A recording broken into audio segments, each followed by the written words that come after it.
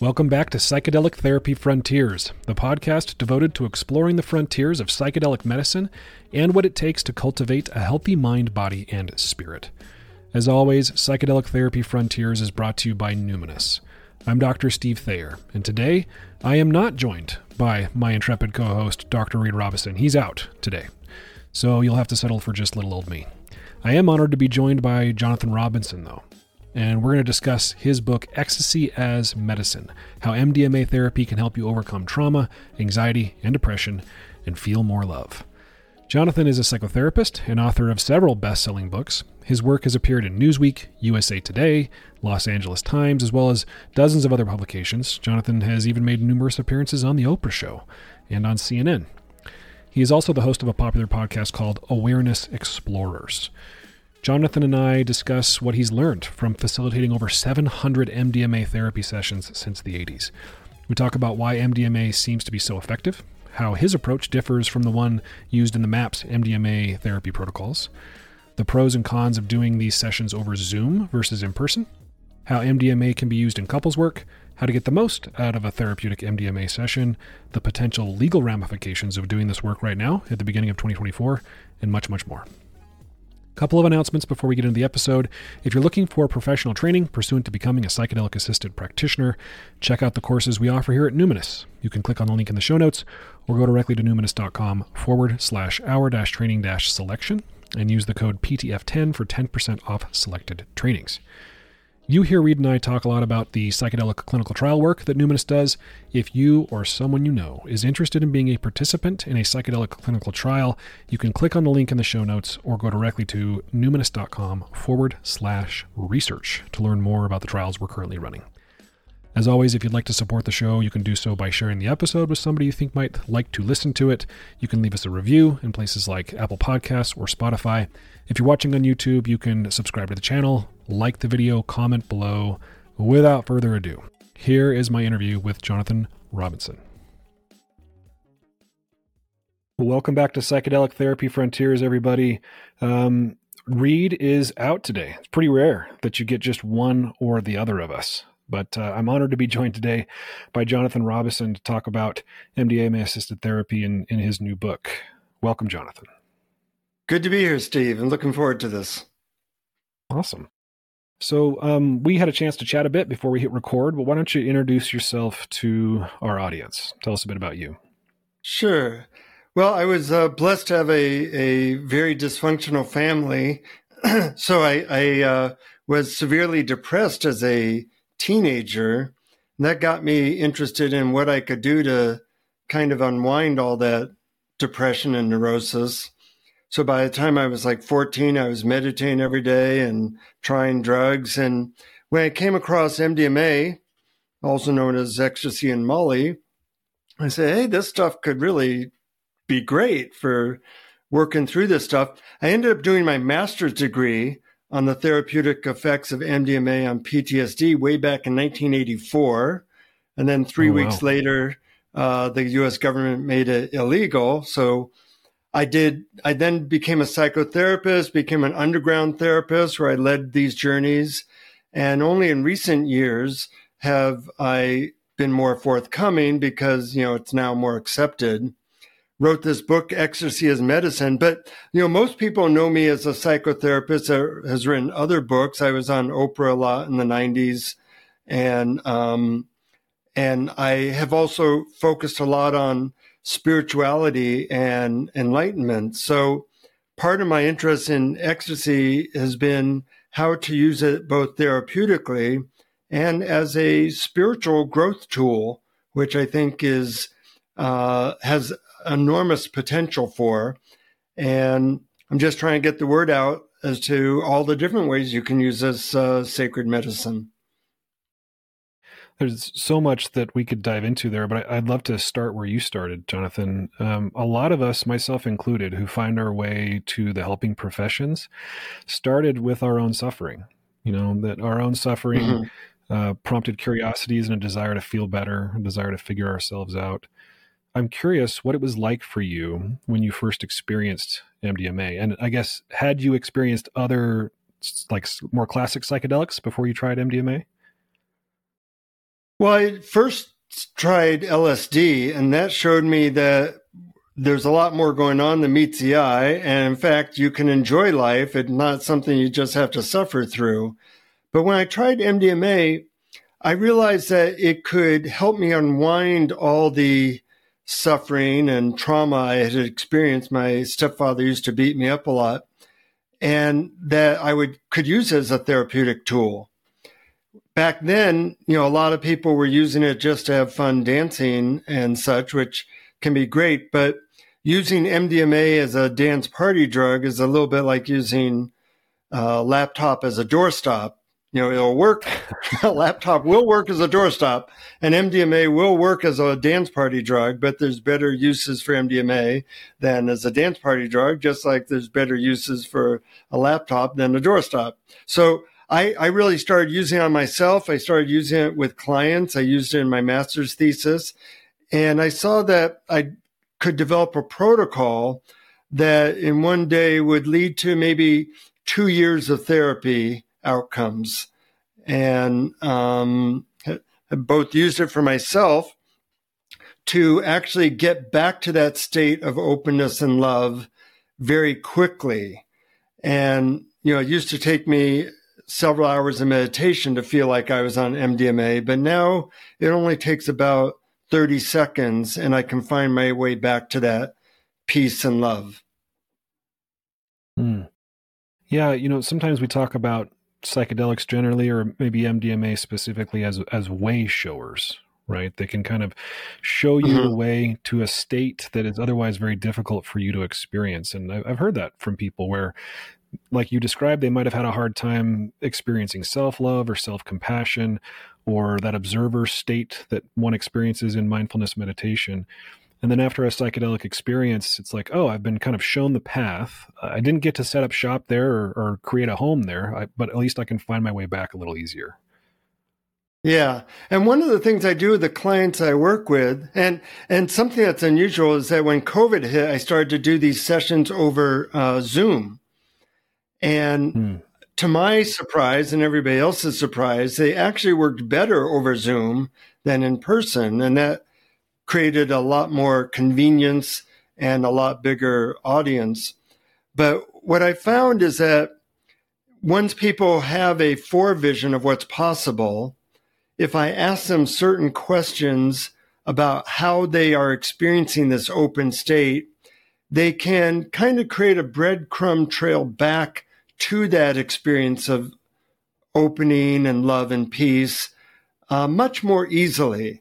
It doesn't take years of meditation. It takes just a certain amount of detail as to how their brain creates that state without the medicine. And that's been really valuable because, I've been known as a guy who writes spiritual books and help people towards deeper peace. So the fact that I could do that with this medicine was really very heartwarming to me. Yeah. You mentioned, so we're kind of talking about how profound the changes can be and how rapidly the changes can occur. You mentioned sort of it being like 2 years of therapy in one session. You hear that said about other psychedelics. People will say it's like 10 years of therapy in a day. And what do you think it is about the MDMA experience that allows for such rapid change? As a psychotherapist, you often spend a lot of time creating safety and trust so you can get to the real deep issues. And with MDMA, rather than that taking a year or two, you do it in like 10 minutes.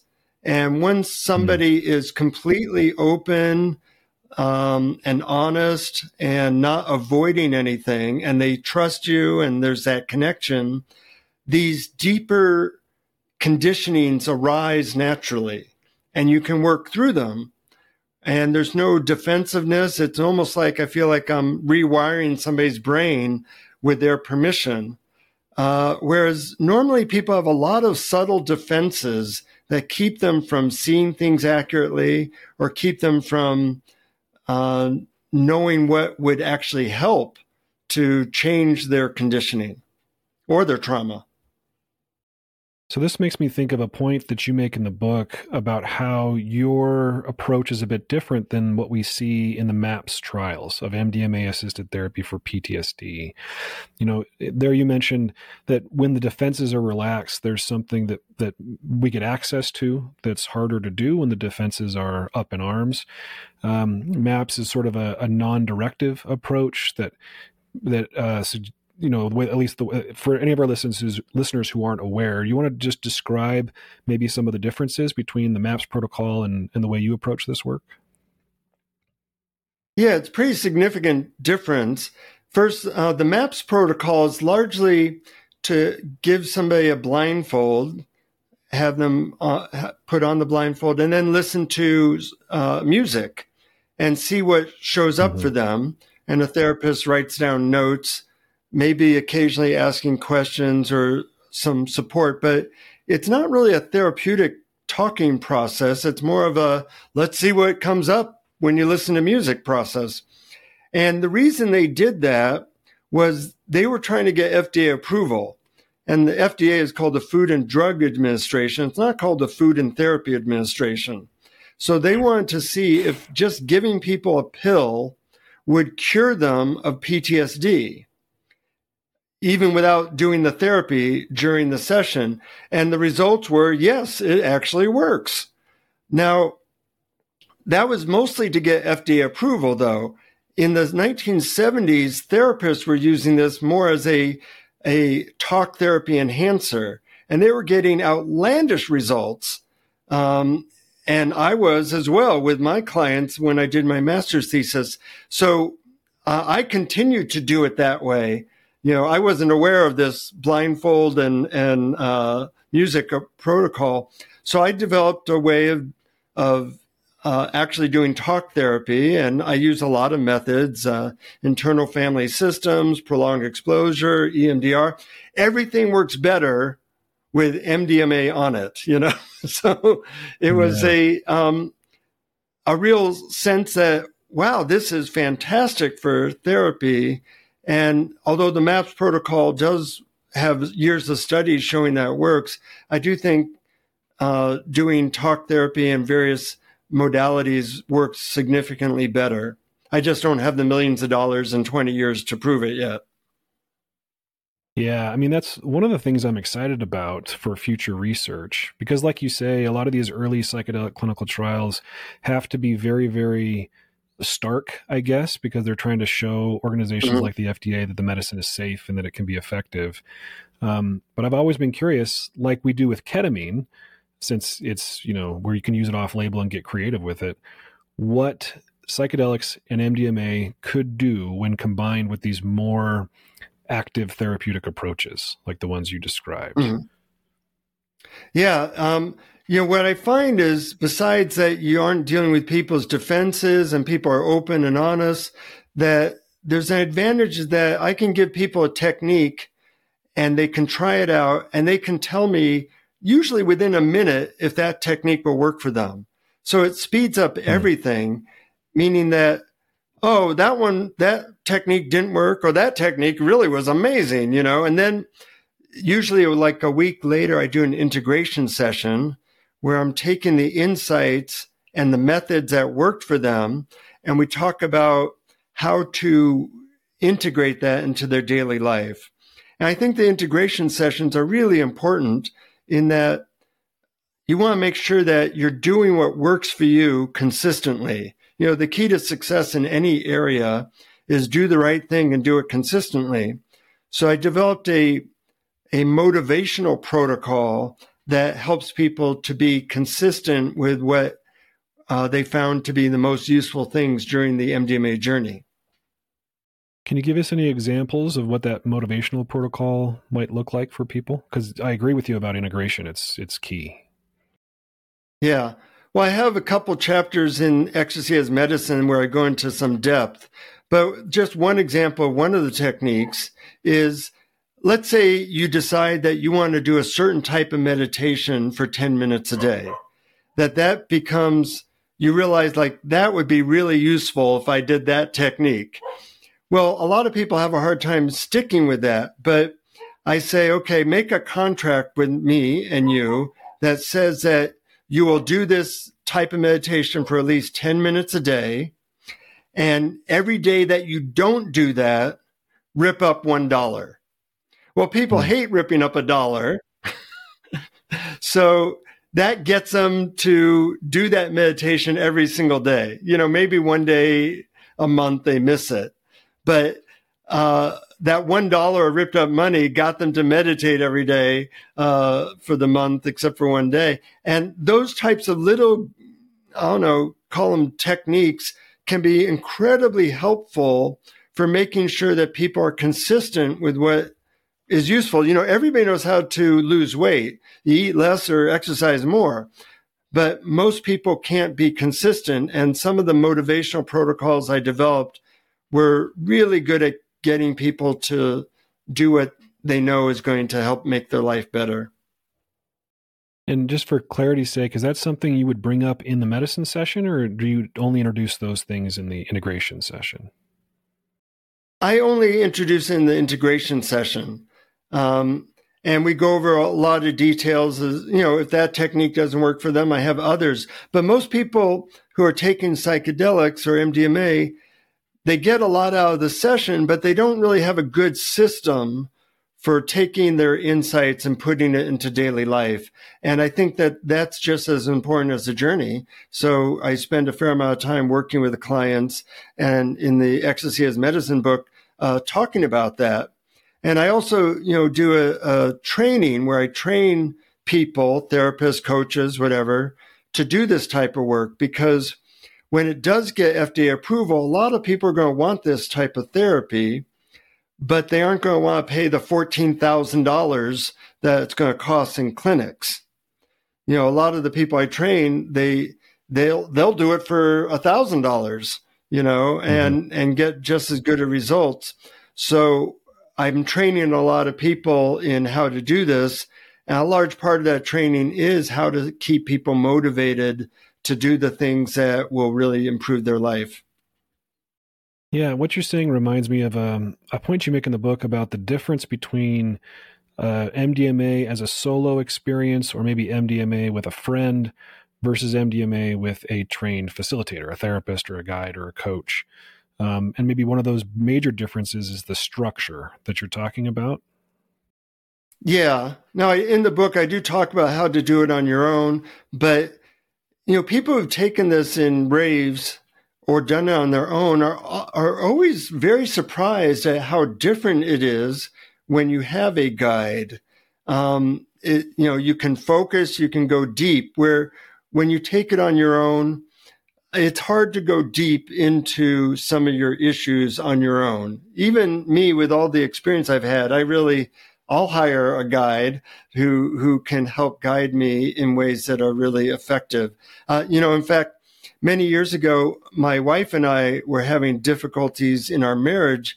What had happened was that she was very angry at me for little things. I'd keep a light on and she'd get livid. And this went on for like 3 months. It was very unpleasant.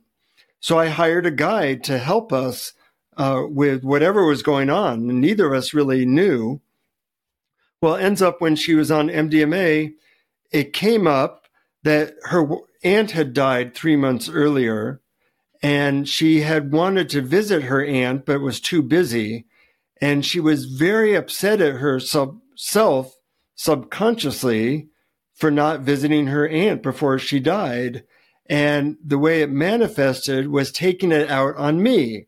Well, when this came up in the session, she cried and she had to forgive herself, and I held her. After that session, her anger at me was completely gone. So sometimes a person doesn't even know what is going on for them, but the medicine knows what's going on and will bring it up. And only with a guide can you necessarily work through some of these unresolved issues that are kind of lurking in the background. So it sounds like this was profound between you and your wife. And when you study the history of MDMA assisted therapy back in the 70s and early 80s, you hear a lot about its potential or its power for couples counseling, right? For working in with couples. What do you think it is about the MDMA experience in a couple that makes it so useful, potentially useful? Yeah. Well, actually, now I'm working with the MAPS organization to collect data on its effectiveness with couples. When you're in a couple and you're kind of upset at somebody and you don't kind of trust them, maybe there was a breach of trust of some kind, it's very hard to work out the issues with somebody who you don't fully trust and who you're kind of upset with. What MDMA does is it restores trust and restores that emotional connection. And when you're trying to work out something with somebody that you do trust and that you feel close to, it's actually quite easy. So a lot of times I can help couples work through issues that they weren't able to work through in couples therapy for a decade. And we worked it out in, an hour because the trust and the emotional connection is restored. So I think it's really how the MDMA gives people, at least temporarily, that safety and that trust so that they can work out, how do you deal with the kids? How do you deal with money? How do you deal with the sex issue? And then a week later, when I talk to them in the integration session, I ask them, okay, what we worked out for how to deal with this, that still worked for you?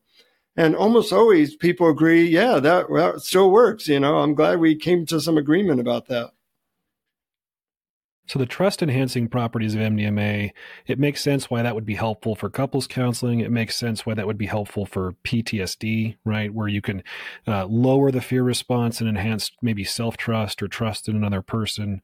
I wonder if there are circumstances where that trust-enhancing property could be dangerous for somebody. I'm thinking of people taking MDMA with others that they don't know well, or they're in a romantic relationship that's really new, or they're in an abusive relationship. What do you think, Jonathan? Are there circumstances where you might want to be more cautious? Well, yeah, I think so. Any powerful medicine has potential downsides. One of the potential downsides of this type of work was some therapists can cross boundaries, or they want to date their client or something like that.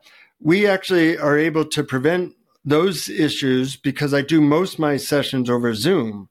So there's a clear boundary and there's sexual and physical safety because of that. But yeah, you might, when you start a relationship, you might want to make a commitment because it's so wonderful. You're in new relationship energy and you think everything's perfect. Well, some things take time and you see that, maybe that partner wasn't right for you. The same thing with if couples are in an abusive situation, I don't suggest doing the MDMA therapy. I suggest that you get out of that relationship rather than try to repair it because the medicine can't necessarily deal with all of a abusive partner's issues, in one session. So not only are there psychological times that might not be appropriate, but also there's contraindications physically. Like if somebody is taking SSRIs or antidepressant medicines, I have a whole chapter in the book, Ecstasy as Medicine, about all the contraindications to doing this type of therapy. And you want to be aware of those because if you mix certain drugs together, you don't get a good effect. Which you go into a little bit in the book, but maybe for our audience's benefit, could you talk about some of those contraindications? Sure. The most common ones are people are on antidepressants. If you're on antidepressants and you take MDMA, normally what happens is you don't feel the MDMA hardly at all because they both work through the same neural pathway. So in those cases, I have a whole thing in the book about how to wean yourself off and talk to your doctor and all kinds of specific information. There are things called MAO inhibitors that if you take MDMA with those types of drugs, which aren't very popular anymore. But if you take them, they can have a very dangerous combination leading to something called serotonin syndrome. And there's other, people have all kinds of medicines now. The average American is on like 2 different medicines, and you have to know what the interactions are. Sometimes with my clients, I work with several medical doctors who will tell me if a person's particular medicines, it might be thyroid medicine or whatever it is, if that creates a problem, if they're on MDMA, if they take MDMA. And you have to be aware of all that, because MDMA does not mix with certain things very well, and that can be a problem. What about other problems that people report with MDMA? People talk about jaw clenching, people talk about shaking, people also talk about feeling depressed and down in the days following an MDMA experience. Do you see that in your clients? And if so, any tips on how to mitigate those issues? Yeah. Now I do have like a chapter in the book on each of those questions. So, there's a lot there, but I will try to summarize some of the most important things. First of all, it's important to know that 40% of the MDMA in America is not pure MDMA. It's often mixed with bath salts or methamphetamine. And a lot of the side effects people report are due to they're not getting pure MDMA. That's one thing. Another thing is that if you take a magnesium supplement like magnesium glycinate, 300 milligrams at the same time as the MDMA, that will usually alleviate things like the jaw clenching during the session.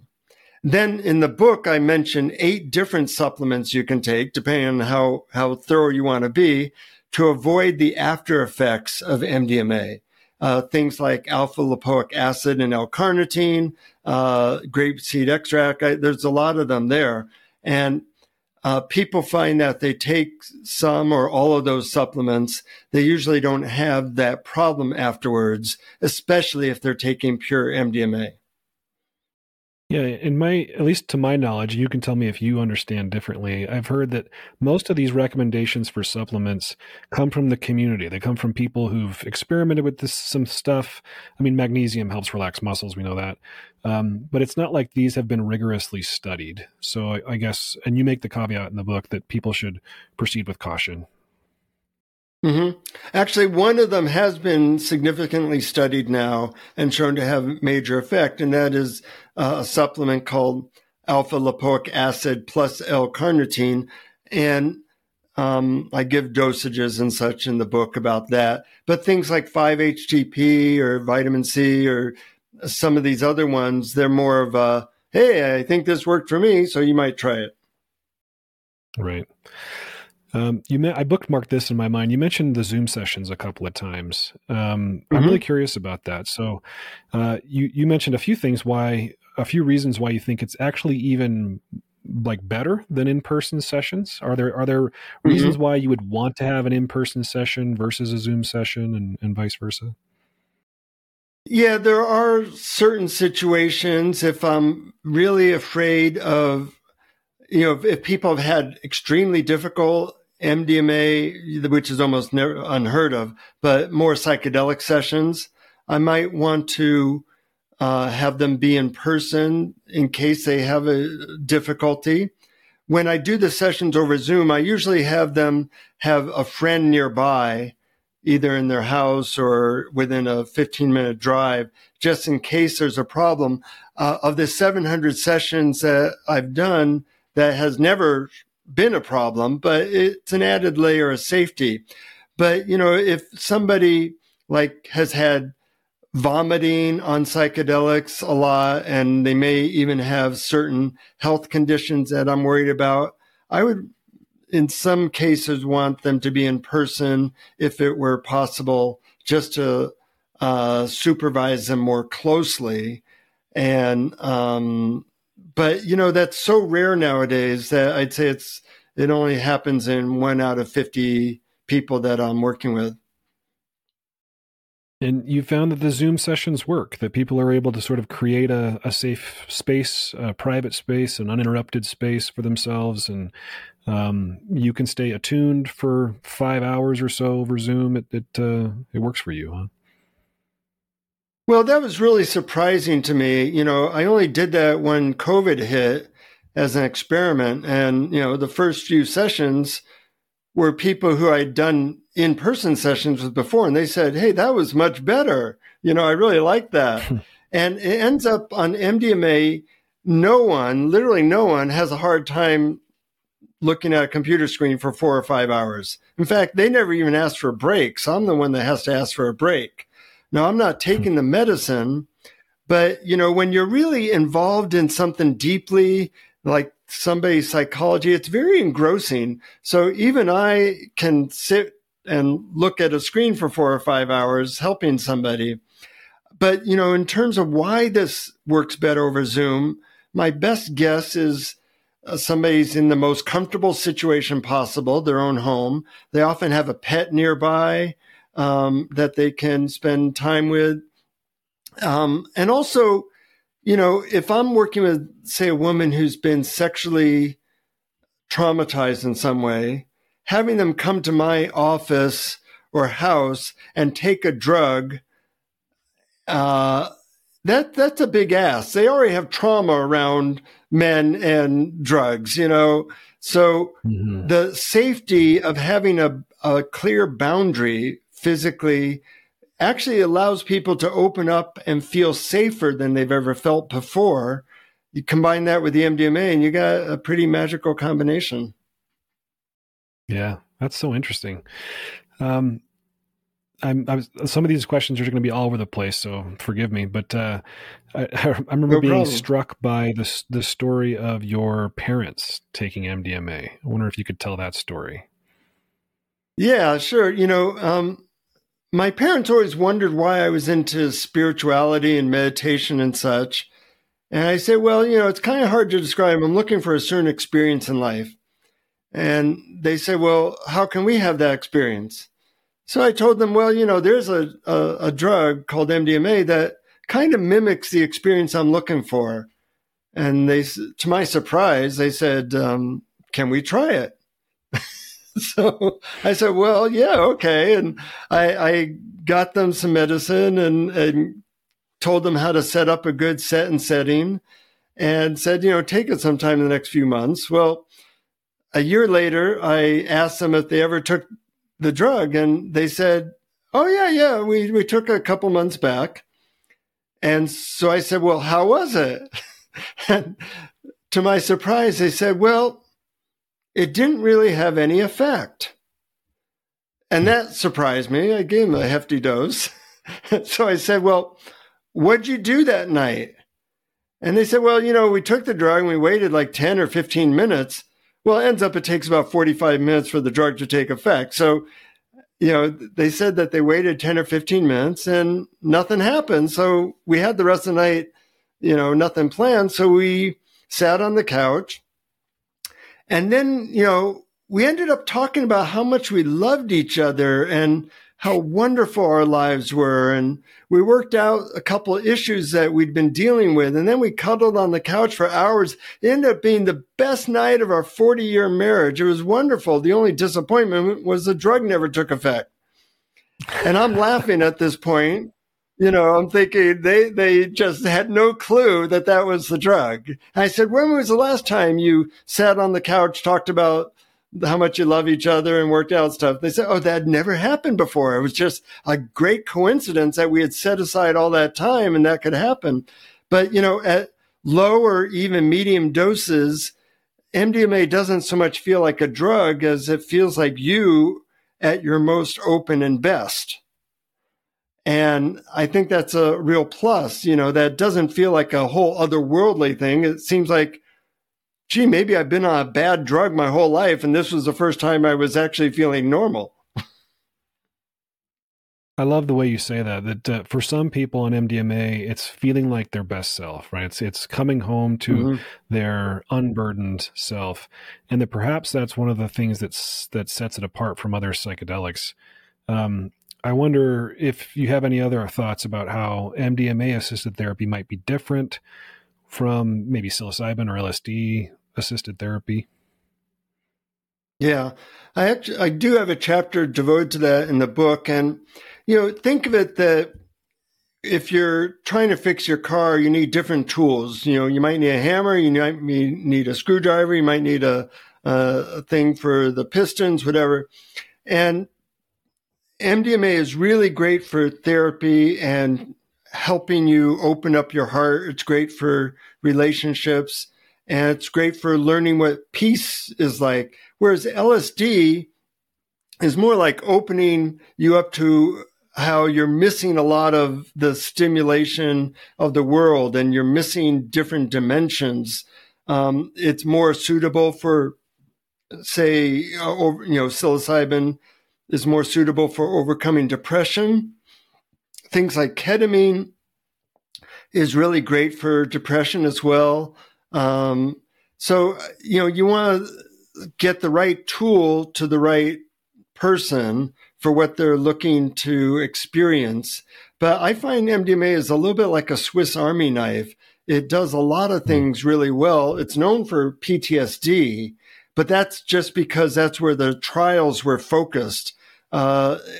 New trials have shown that it's really good for addiction, and it's really good for curing loneliness, and can be quite effective for depression as well. So I think LSD and psilocybin are more suitable for opening a person to an expanded spiritual dimension and dealing with depression, whereas MDMA does a lot of things well, especially trauma work. Yeah. You mentioned spirituality and that's, it was a focus of yours earlier in life and continues to be a focus of yours. I wonder how you define spirituality and how, if you do, how you use MDMA as a tool for spiritual seekers. Yeah, people define that really differently. And I have a very simple definition. Anything that helps you to experience more love, inner peace, or joy, or makes you a more giving person. So those are my 4 targets, so to speak. And I find that MDMA is amazing at helping people to do that. I do something called love training, which is once people are in touch with that experience, I ask them a lot of questions about what they're experiencing in their body, their mind, any phrases that go along with it, any energetic movements that help, so that they can experience that more easily without the medicine later. And that's been a real boon to a lot of my clients.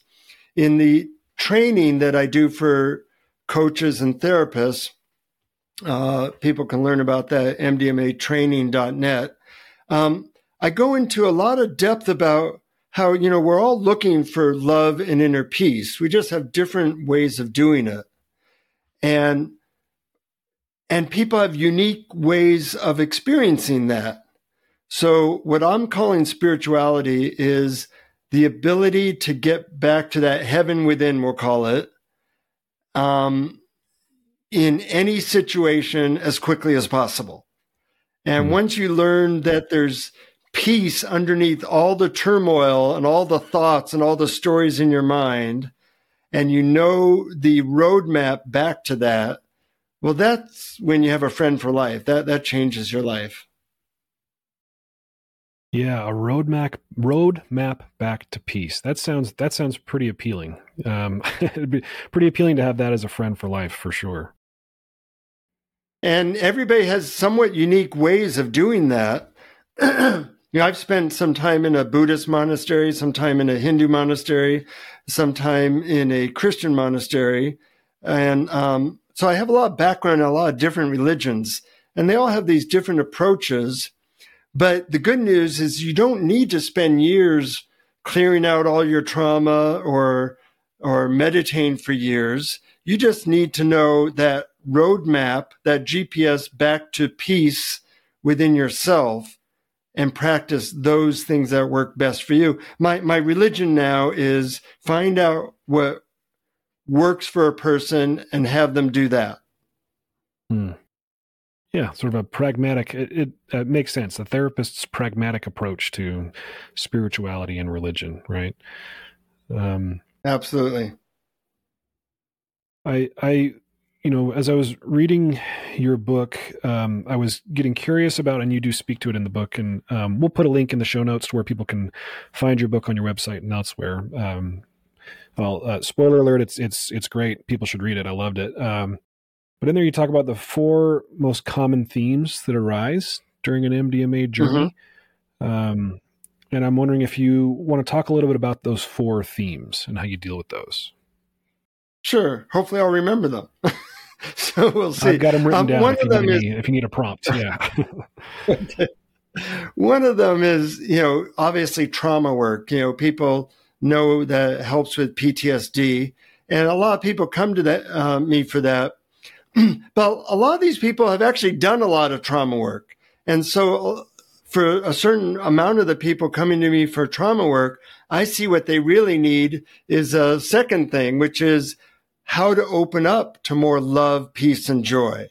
They've been so focused on their trauma that they aren't aware or know how to get to peace, love, and joy. And that's like a counterbalance to doing all the trauma work. So that's the second thing is more peace, love, and joy.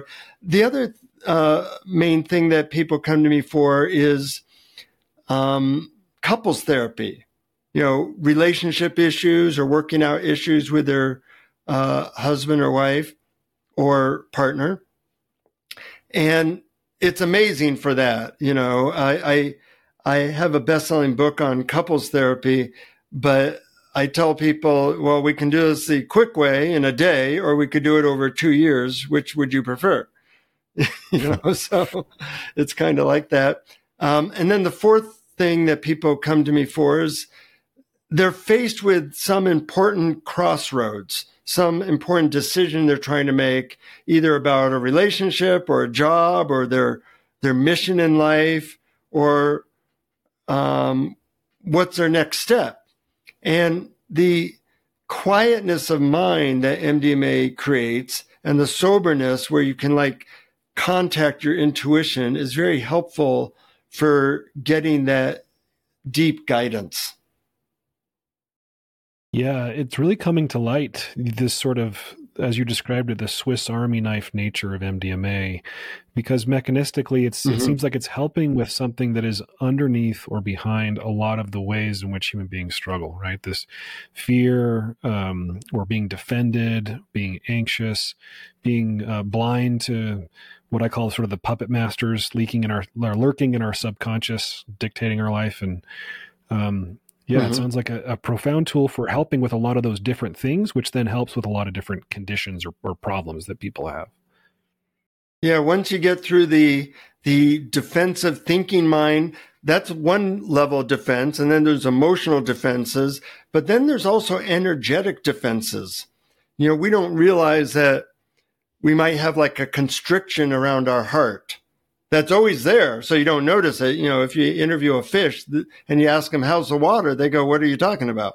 So the way people have these constricted areas of their body that keep them from feeling or keep them from opening or being receptive to, say, more peace, love, or joy, that becomes definitely a part of the session where they realize, oh, wow, something in my chest feels really different. It feels relaxed. I didn't know it was tight until now. And now I can see that was really being held in and protecting me from maybe even a certain memory of when somebody broke up with them or something like that. So we work on releasing these muscle and more subtle energetic things. I mean, even now, people aren't aware of it, but it's like it's raining diamonds on us of peace.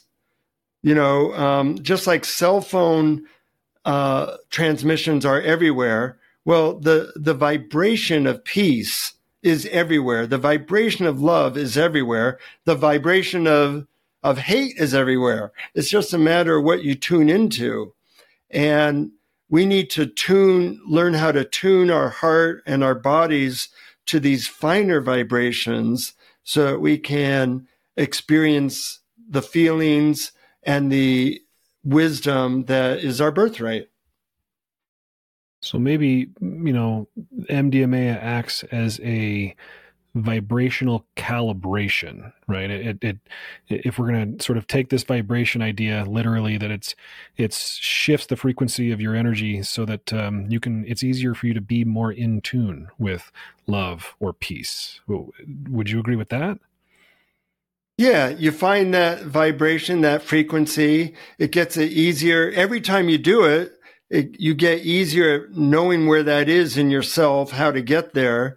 And then there's, of course, practices like meditations or sometimes even phrases that I'll give people that help them to get back there when they're not on the medicine. Because, we need a lot more ecstasy and love in the world now. And we need people to have easier access to it, not just on meditation retreats or on drugs, but in everyday life. Right. And I guess that's the point, right? The point is not to have somebody be on MDMA all the time. It's to use MDMA as a tool to show them where they can get back to in everyday waking life. And then it sounds like in integration, you give them some strategies to help cultivate that skill of getting back to that place. Yeah, definitely. And, a lot of people say, God, I wish I had taken this 30 years ago because it might have given me a shortcut to this experience. And, just like any technology, there's quick ways to do things and there's slow ways to do things. We're doing this interview over technology. Well, you could come to my place. That will take you, 50 hours of travel, but better that we can just do it, and press a button. And I think as the world has gotten more complex, we have these now sacred medicines that can show us back to the simplicity of just caring for each other. I sometimes guide whole families on this drug, this medicine, to help the family unit get back together. And I think there's going to be, when it gets FDA approval, there's going to be, instead of using alcohol to, get people connected, people will use low doses of MDMA to get connected and overcome our loneliness and realize that in the terms of my old friend Ramdas used to say, we're walking each other home. And in a complex world, we need all the help we can get. Yeah, agreed. I do want to hover over that phrase shortcut for a second and get your thoughts about this, because I think to say that this is a shortcut is not to imply that you don't need to do any work. Right. That I imagine that even though MDMA is an incredible tool and can help facilitate healing and make it a lot faster or transformation, it doesn't mean that it does it for you necessarily. What do you think about that? Yeah, I think that it certainly doesn't do it for you. But the good news, though, is, as a psychotherapist, getting people to face their issues felt like I was kind of doing surgery without an anesthetic, and it was hard and it sometimes hurt. One of the things I like about the MDMA is I can talk about their trauma, their issues, whatever, and they enjoy the process. That's what's very different. It is work, but the work is, there's a difference between enjoyable work and work you don't like. So I find that people enjoy the process on MDMA where in normal therapy they don't. Now, of course, there are things that you have to do then in the integration session, like meditate 10 minutes a day or do this particular tool to overcome difficulties in the relationship. That also is a type of work. But once you know what works for you, it's not as difficult as just feeling like, well, I don't even really know what works. If you're lost and you're going the wrong direction, once you find out the right direction you're supposed to go, you're still a long way from where you want to go. But now that you're heading in the right direction, it feels really good. And MDMA, when done well, can give you that sense of, oh, now I know the right direction. Now I know that this helps. Okay, I'll continue with that practice. Right. Jonathan, I'm always curious when I meet somebody like you who's an experienced practitioner who was around in the days before MDMA was made illegal. Like you got a chance to research it with your master's thesis and work with it clinically. And then, you made the decision to work in the so-called underground, right, and continue using this medicine to help people. And now with the publication of this book, you're very, above board and forward about your decision to continue using this medicine. Talk to us a little bit about how you navigate the potential legal ramifications of talking about using a Schedule I substance. Yeah. Well, in the training that I do for coaches, therapists, I have to go into that in a lot of depth because I want to make sure nobody gets in trouble. And I tell them, well, there's a great thing I do to avoid legal problems, and that is I don't do anything illegal. So that's talking to somebody on Zoom is perfectly legal. And I often tell them how they can get the medicine, but I'm not involved in getting them the medicine. So it's up to them to, they take whatever they take in the privacy of their own home, and then they connect on my Zoom link and we talk. So all of that is perfectly legal. And that's the way that I've been able to be more forthcoming. And, the local sheriff where I live sends me clients, so no kidding. Everybody knows I'm doing this. Yeah. Everybody knows I'm doing this, but I'm not doing anything illegal, so it's not a problem. And even in the course that I teach, I have to let those people know how they can make sure that their clients can get the medicine in a way that does not put them at risk. And that, you have to go into all those details in order to make sure that everybody's as safe as possible. And you provide links in your book to places where people can buy test kits, because, as we know, when you are sourcing a drug like MDMA from a source that isn't, a pharmaceutical company, then there's a risk of impurities, and some of those impurities can be really, really dangerous. You talk about fentanyl in the book, for example, and fentanyl test strips are really cheap. So if you're going to elect to take a drug that you got from a non, FDA sanctioned source, you should test it. Yeah. And just so people feel as safe as possible that way, and, they don't need to buy the book, I want to let them know how they can be safe. The best test strips for fentanyl, which is very rare in MDMA, very, very rare, but, can be life-threatening. So you can get those at dancesafe.org for $1.99, and those are the best test strips for fentanyl. And you can also get testing kits to see the purity of the MDMA at dancesafe.org as well. Yeah, we have mentioned DanceSafe before on the show. They're a great organization, a great advocacy group for harm reduction and safe substance use.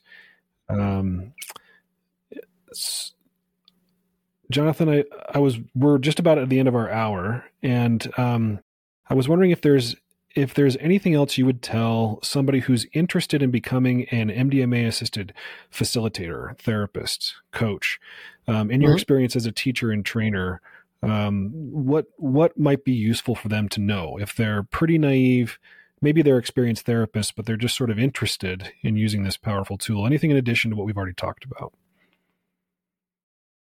Well, to do it well, you can do it sloppily, in which case it can get dangerous, or you can do it well in terms of having information. Certainly the book is helpful along that line. But I suggest that people enter a program. There's several programs now. mine is probably the most popular currently because it's 10 times cheaper than the others. And they can go to mdmatraining.net to find out about that. But there's a surprising amount of stuff to know about, including what to do when any difficult situation arises. Our first responsibility is harm reduction, and you have to make sure that everything is taken care of so you're not putting, first law of medicine is do no harm. Then, of course, there's a lot of modalities that work ridiculously well on MDMA that are a little bit clunky otherwise, like, internal family systems or prolonged exposure or EMDR. I go into a lot of these methods in the program I teach because even if you have a little bit of background with them not on MDMA, when you're using them on MDMA, it's a little bit different how you use them. Yeah, you mentioned IFS before. We had Dick Schwartz on the podcast months ago, and we talked to him a little bit about combining IFS with psychedelics. One of the things we talked about that before I let you go, I'd love to get your feedback on is this sort of rubber banding or snapback phenomenon, where the way Dick described it was if you had protector parts that we didn't get informed consent from, so to speak. Like, MDMA relaxes them by virtue of the drug effect. And then when the person's sober again, that maybe something that contributes to the post-MDMA depression is these protectors coming back online. And they weren't ready for this person to feel at peace. They weren't ready for this person to feel vulnerable. Do you ever see that in any of your clients? I'd say I see it in maybe 5%. And that's something that, I train or talk about with the people I have in the training. But the data shows that isn't as popular as people first thought. In the IFS model, that would seem like it would be a problem. But the data is really not showing that that's a common thing. In fact, the data, to everybody's surprise, showed that with a lot of MDMA, people get better over time rather than come back to their old habits. And that's really unique. If you stop therapy, normally you kind of regress back to how you were, whether it be drinking or depression. What they find with a lot of the MDMA work is that people do 1 or 2 sessions and they keep on improving even though they're not doing the MDMA anymore. And that seems to be somewhat unique to MDMA. And they're not sure why that is the case. You've had some people on that have talked about what's called a critical learning period and things like that. And, but if you have it in your mind that you're going to snap back, your expectations can sometimes create that. I once had a client who actually took a magnesium supplement thinking it was the MDMA. And I guided him, and he didn't know he had taken the magnesium supplement. He had a wonderful experience because his expectation was that he'd open and have a wonderful experience. And later, when he found out that it was actually the wrong pill, he was like, oh my God, that's within me? Yeah, it's within all of us. And our expectations often create our reality. So it's good to know what your expectations are. I guess it's a good thing he discovered that it was the wrong pill, or else he would have taken what he thought was magnesium the next day and had the best day of his life and not realized why. Actually, he did. I told him to take the magnesium pill at night. That was a real MDMA. And he ended up having another 6 hours of great time. That's how he figured it out.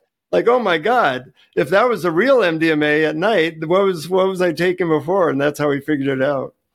That's incredible. Well, Jonathan, I'm so grateful that you joined us for this interview. I know you've mentioned it a couple of times, but here at the close of the show, please tell people where they can learn more about your book, about you, and about your training. Well, if they go to xtcasmedicine.com, they can learn about the book, and they can also get a lot of free information I do about how to avoid psychedelic trips, how to enhance them.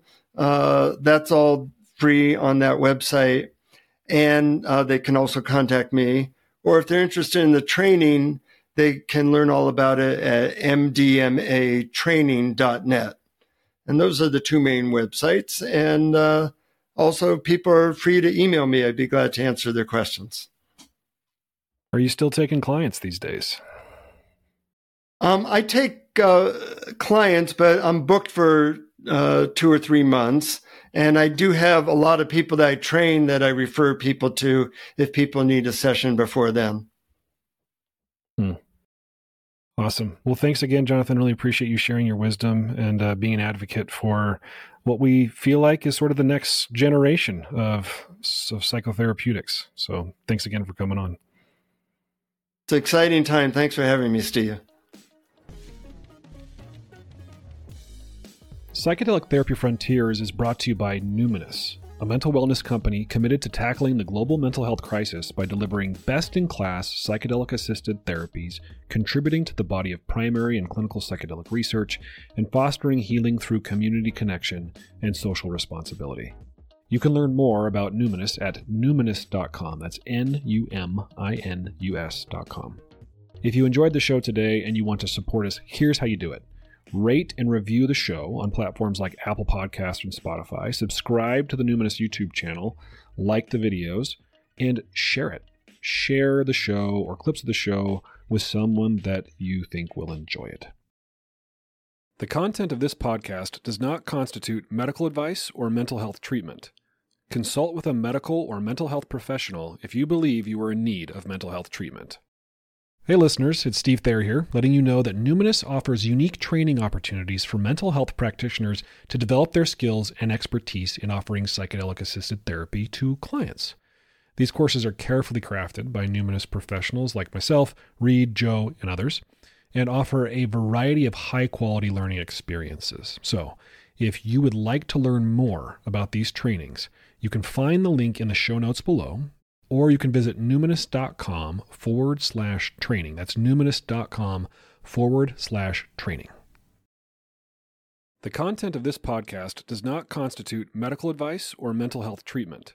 Consult with a medical or mental health professional if you believe you are in need of mental health treatment.